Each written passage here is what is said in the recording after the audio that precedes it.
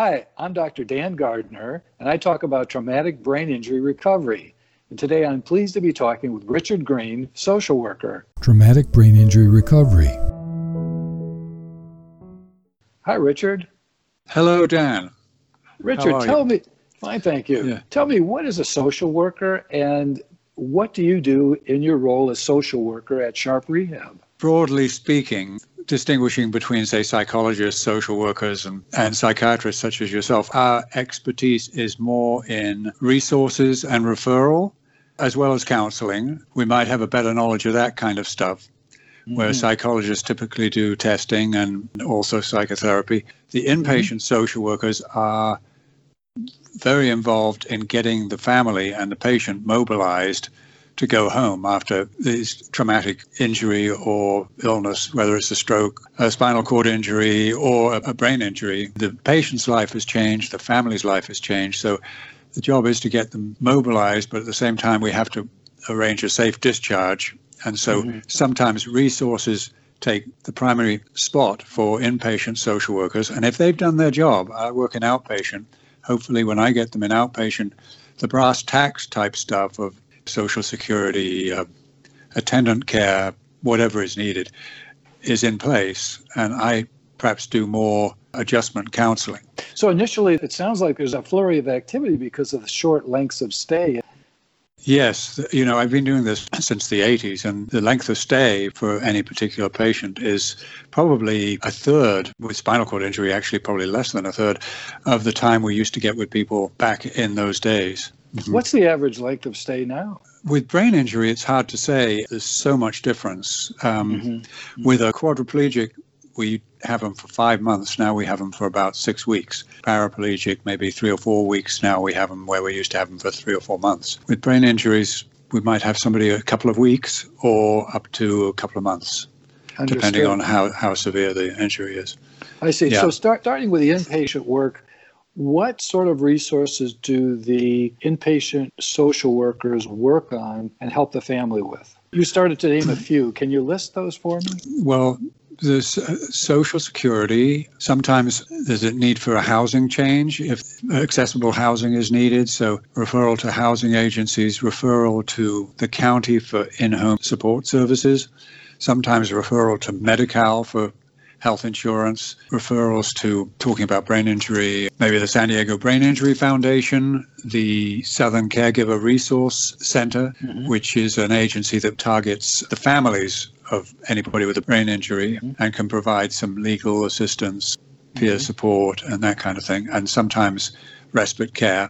There's just a myriad of resources, sometimes getting families set up on family leave, helping interface with the patient's employer or high school or college, whatever, to get leaves and things like that. As you know, every brain injury is different. And there's a lot of resources out there, a lot more than there were in the 80s, for instance. But they're all strapped financially. And so we just piece things together, really. Sure. So it's a challenge. It's a big task for inpatient social workers. Yes, and getting them mobilized much quicker, as I mentioned. And so often the patients go home. The PTs, the physical therapists, occupational therapists do a pretty good job of getting people ready to go home, but they haven't incorporated the enormity of what's happened to them, all the changes. They may still be in a lot of denial. And shock. And shock. If I can just get home, everything will be okay. And then, of course, everything isn't okay. So, yes, the short stays has really put a lot of pressure on social work because our job really centers around the start of the stay and the end of the stay. The start of the stay, trying to get a sense from family of who this patient is, who he was before, and what might be the best ways to work with him, what are his resources, what are his strengths, etc., and communicating that to the team, getting a sense of what a discharge plan might be, and then working toward that, and then getting all the resources in place, the home health, if the person's going home, or outpatient, if they're able to come back for outpatient here or elsewhere. Would you have a sense of what percentage of people discharged from inpatient rehab then go on to the outpatient phase? The majority of people end up in outpatient. I would say 90%. Are there brain injury outpatient programs at Sharp? Yes, we have a community reentry program post-rehab. It's always dependent on customizing it for the patient. Sometimes patients would do better with one-on-one therapy, physical therapy, occupational therapy, and speech initially before they go into this community reentry program, which has those therapists on staff, but it's not always one-on-one. It's more group-oriented, as it states, getting people acclimatized to go back to the community, be out in the community, maybe go back to work. And that is covered by most private insurance, not by Medicare and Medi-Cal. Scripps Encinitas up the coast has a similar program. And then I'm sure somebody has talked about the incredible program over the other side of the freeway here at Mesa College, the Acquired Brain Injury Program, which is an alternative to post-acute. So after people have finished either an outpatient or community reentry, we'll try and often get them over there. Richard, you said you're working in the outpatient program at Rehab.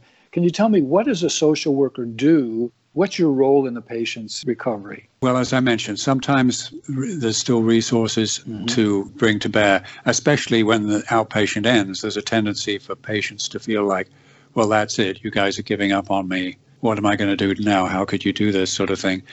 And so getting them hooked up with things like Mesa College program, community exercise programs, that they can continue getting better physically. So it's a common feeling for patients to feel discarded? Quite common, yes. And therefore have hope for the future rather than feeling still unacceptable and comparing themselves with how well they did things before and all those things that you're so familiar with that patients can put themselves through. One concern you mentioned is that because of the early discharge, they might feel rejected or, in my word, discarded, and they're out there on their own prematurely. So you're trying to help them with resources and with some counseling. And so what are some of the brain injury patients' biggest concerns or worries?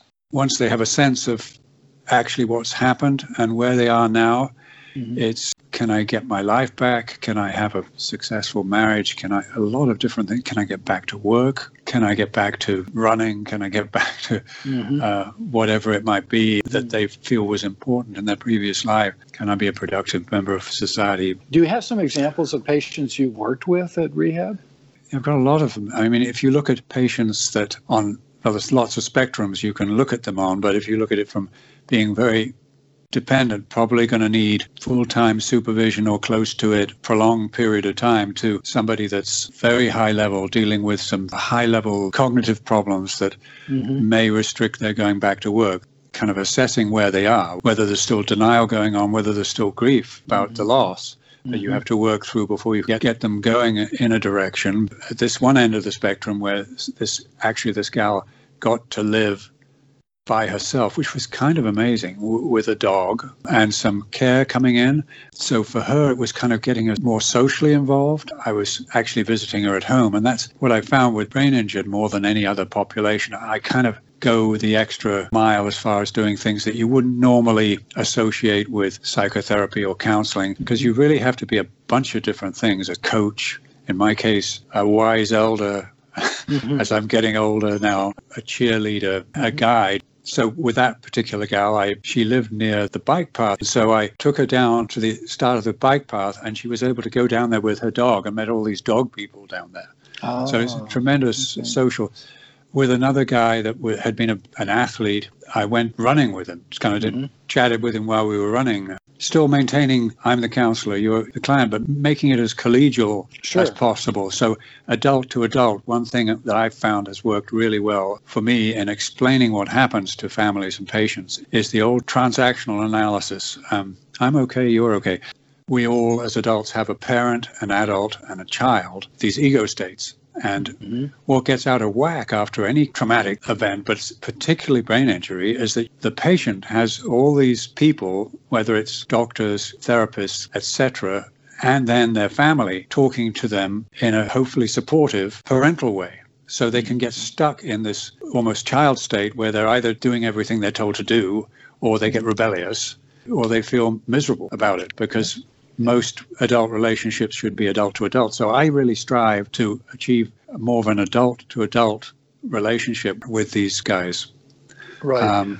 Well, I think what you're saying is when anyone's injured, and especially a severe and a permanent injury, there's a regression to a childlike state of mind and old familiar but less adaptive ways of dealing with their own feelings and interacting with other people. Yeah, it's so true. And families can play into it. They say, well, he kind of reminds me of the way he was when he was 13 years old. So I guess I'll just treat him like that and things will be all right. But if it goes on indefinitely, it's kind of unhealthy for the patient. I'm trying to reinforce their adult. Sure. That they can then go on to explore what their goals are and move towards being independent. You optimize their resources then, their internal resources. Their internal resources. How long will you treat brain injured patients through the outpatient clinic? Is this months or weeks or years? I have kind of an open door, and people will come back for a tune-up, a couple of years afterwards. I mean, the other thing is they come back and they're back. They are doing what they wanted to do. They're back in society. They may be going to school. They may be working, but they just need a little tune-up because those comparisons that I talked about earlier of, would I be able to do this better? Would I have been able to do it before? And those things can creep in even down the line, in work situations. And at various milestones in one's life, various developmental stages. And when they reach a certain age and maybe their peers leave them in the dust, or their kids grow up and become more independent, or they get married, or whatever developmental stages in their life, the old symptoms can flare up. Yes. The kid's out playing football and I can't throw the ball properly. Well, it's nice that you're available and that you're not required to cut off the therapy prematurely, because these conditions are lifelong. And as we just said, that there are flare-ups or exacerbations. I like to feel like we follow people from their injury until their last breath, as it were. We have a lot of outpatient programs, especially through our recreation therapy department, sports programs, art programs, skiing, day on the bay, just a bunch of different things that people can come back for and do come back for, and groups. I ran a brain injury group for many years. Can you explain what the brain injury group does? I have found that often support coming out of social situations. One group I run now is for all disabilities, and it's got a drama focus. We're the sharp players. We rehearse shows, and it's mainly brain injury and stroke, but we have cerebral palsy, MS, spinal cord injury patients in it, and we do musicals generally around the topic of raising people's consciousness about disability. Everybody's the same. It's just I happen to have a disability. It's one of the most supportive groups I've ever run as far as supporting each other. And that comes out of doing something else.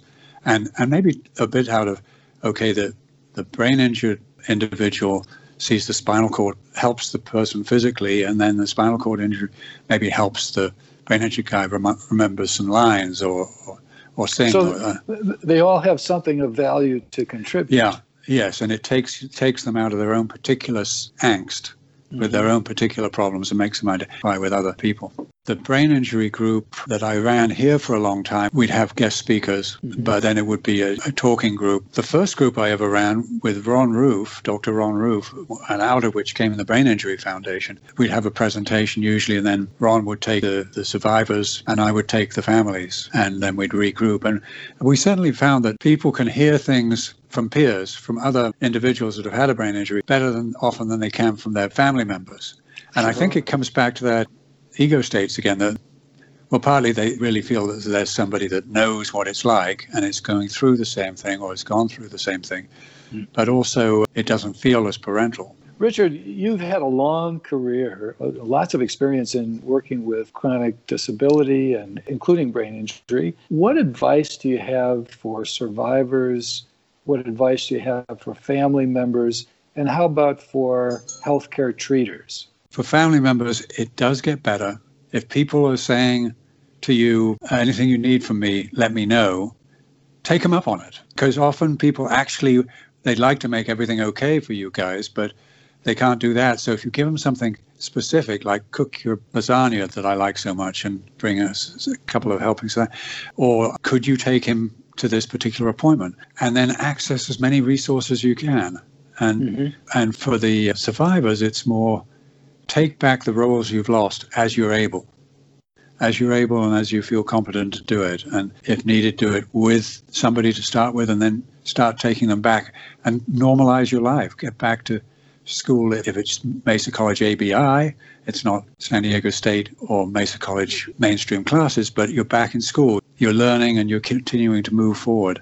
And be kind to yourself. Sometimes motivation is, as you know, actually affected by the brain injury itself, and family can say he's not trying or he's not working hard enough, and that feeds right into, most of us were told at some point in our childhood or life that we weren't working hard enough, so it feeds right back into that. So trusting yourself and being kind to yourself. Those are big tasks. Let me say about the family, if I understand correctly, from my experience, family members often have a hard time asking for help or accepting help. Yeah, I think most of us are in this, okay, I'm okay, I've got it covered, and then just Right. get more and more weighed down by the pressure of caregiving. Yeah. Well, sometimes it's embarrassing, and sometimes people feel ashamed to feel needy or feel like they need help from other people. And as far as the survivor goes, when you say be kind to yourself, I think it's difficult when the survivor has had previous expectations about a level of performance, whether it's physical or intellectual performance, and then he or she has an impairment. That's a challenge to be able to accept it and say, well, I'm still okay. I'm not a worthless person. Yeah, to be able to accept what is, is very, very hard. It's a tremendous adjustment. And to like yourself as you are now when you're different and you've lost parts of your identity, whether it's work or maybe physical activity or whatever it was, it's a tough job, and it's probably a work in progress. Absolutely. It is for all of us, I think. Yeah. So what about advice for a healthcare treater? With most of the patients here, if somebody's really depressed and is maybe saying it's not worth it, almost threatening suicidal stuff, there's usually a terrible panic. Well, we can say, look, give it 2 years and see how you feel then. And in that 2 years, they'll be adjusting to it. Depression is a pretty natural thing to go through. So that's okay. And also that people are going to do what they want to do, no matter what we think is best for them. People may do what they're going to do, and we have to let go. And we're not going to solve a family's deepest problems in a short rehab stay. A tall order to fix in a couple of weeks. And also, I think physical therapists, well, OTs and PTs particularly, if the person's struggling to walk, that's an incredibly important role, and they become a physical therapist / psychotherapist. Well, if they're in the midst of acute grief at the loss of these capabilities, I'm sure it's hard to muster the energy and the motivation to get back on their feet again, metaphorically and literally. Yes, I've had PT for various minor injuries, and the PT might give me this home program, and I'm not great at following through. And it's really hard work. It's harder work than nearly always whatever they've had as a job before. It takes a heck of a lot of determination. So anything else, Richard, about your work with brain injury? They taught me something back in social work school called conscious use of self. So I try and use myself with slightly different with different people to create that alliance. I read the newspapers, I know a bit about sports, I know a bit about science, etc., etc. I can connect with a variety of people. I think what you're saying is you're not a blank screen like the image they used to have of a psychoanalyst in the 1950s who said nothing for sessions and just sat behind a couch and wouldn't reveal any personal things about himself or herself. I think what you're saying is you use your personality and you talk about some personal things when you think it's useful for the therapy. Yes, I do disclose more of myself than I would with any other population, and I'm probably more directive, in terms of this would really be a good idea, rather than, these are the ideas. Here's some choices. Yeah, let us look at the options. And some of the subtler change I know you're aware of is people sometimes have a reduced self-awareness of how they're coming across to other people. So you have to be honest with them occasionally. For example, if I'm thinking of one guy that I worked with that looked wonderful, could be very social, entertaining, but had virtually no memory of the previous day or the people. He'd run into people that knew him, and it was enormously frustrating. He'd been in the military, he'd had a strong upbringing, policeman father, and he had a very strong idea of what was right and what was wrong. So somebody would be slightly inappropriate, and it was over at Mesa College for a lot of the times at ABI, so a lot of people were being slightly inappropriate, and he would just get really intolerant and angry. And because he didn't have the history with the person, he couldn't remember the history with the person. I mean, it took him a long time to know who I was. So he didn't have the good things about this person to balance out. So he'd just flip out and get himself in a lot of trouble. And you just had to pound on him that it's not your memory, it's this anger issue that is your real problem. And you've got to find the serene part of yourself. And we worked on that for a long time, and he got better. But he actually managed to live by himself with a studious use of a daytimer. He also had seizures, so he had to take meds 3 times a day. And he'd put a line through for his morning meds, another line for his midday meds, and third line, and just would write everything he had to do and everything he'd done. So, and his little joke was, "No, Your Honor, I didn't kill her. It's not in my book." I see. He really, literally went by the book. Yes, indeed. Okay. I see. What have you enjoyed most about your work, and what's been the biggest challenge? The thing I've enjoyed the most is just seeing how resilient people are and how they come back and how they keep plugging away and are still striving for improvement 8-10 years after an injury, and are kind of back in the swing of things. Maybe things are a bit different, but they've got their lives going, and they come back and the pain is gone, the emotional pain is gone, and they're just back in society. You'd like to be able to do more sometimes. I think you'd like to have more resources. I think you were implying before it would be nice to be able to treat people maybe even more frequently or longer, to see a greater improvement and a more enduring improvement. But I guess that's all of our challenges in healthcare, doing more with less.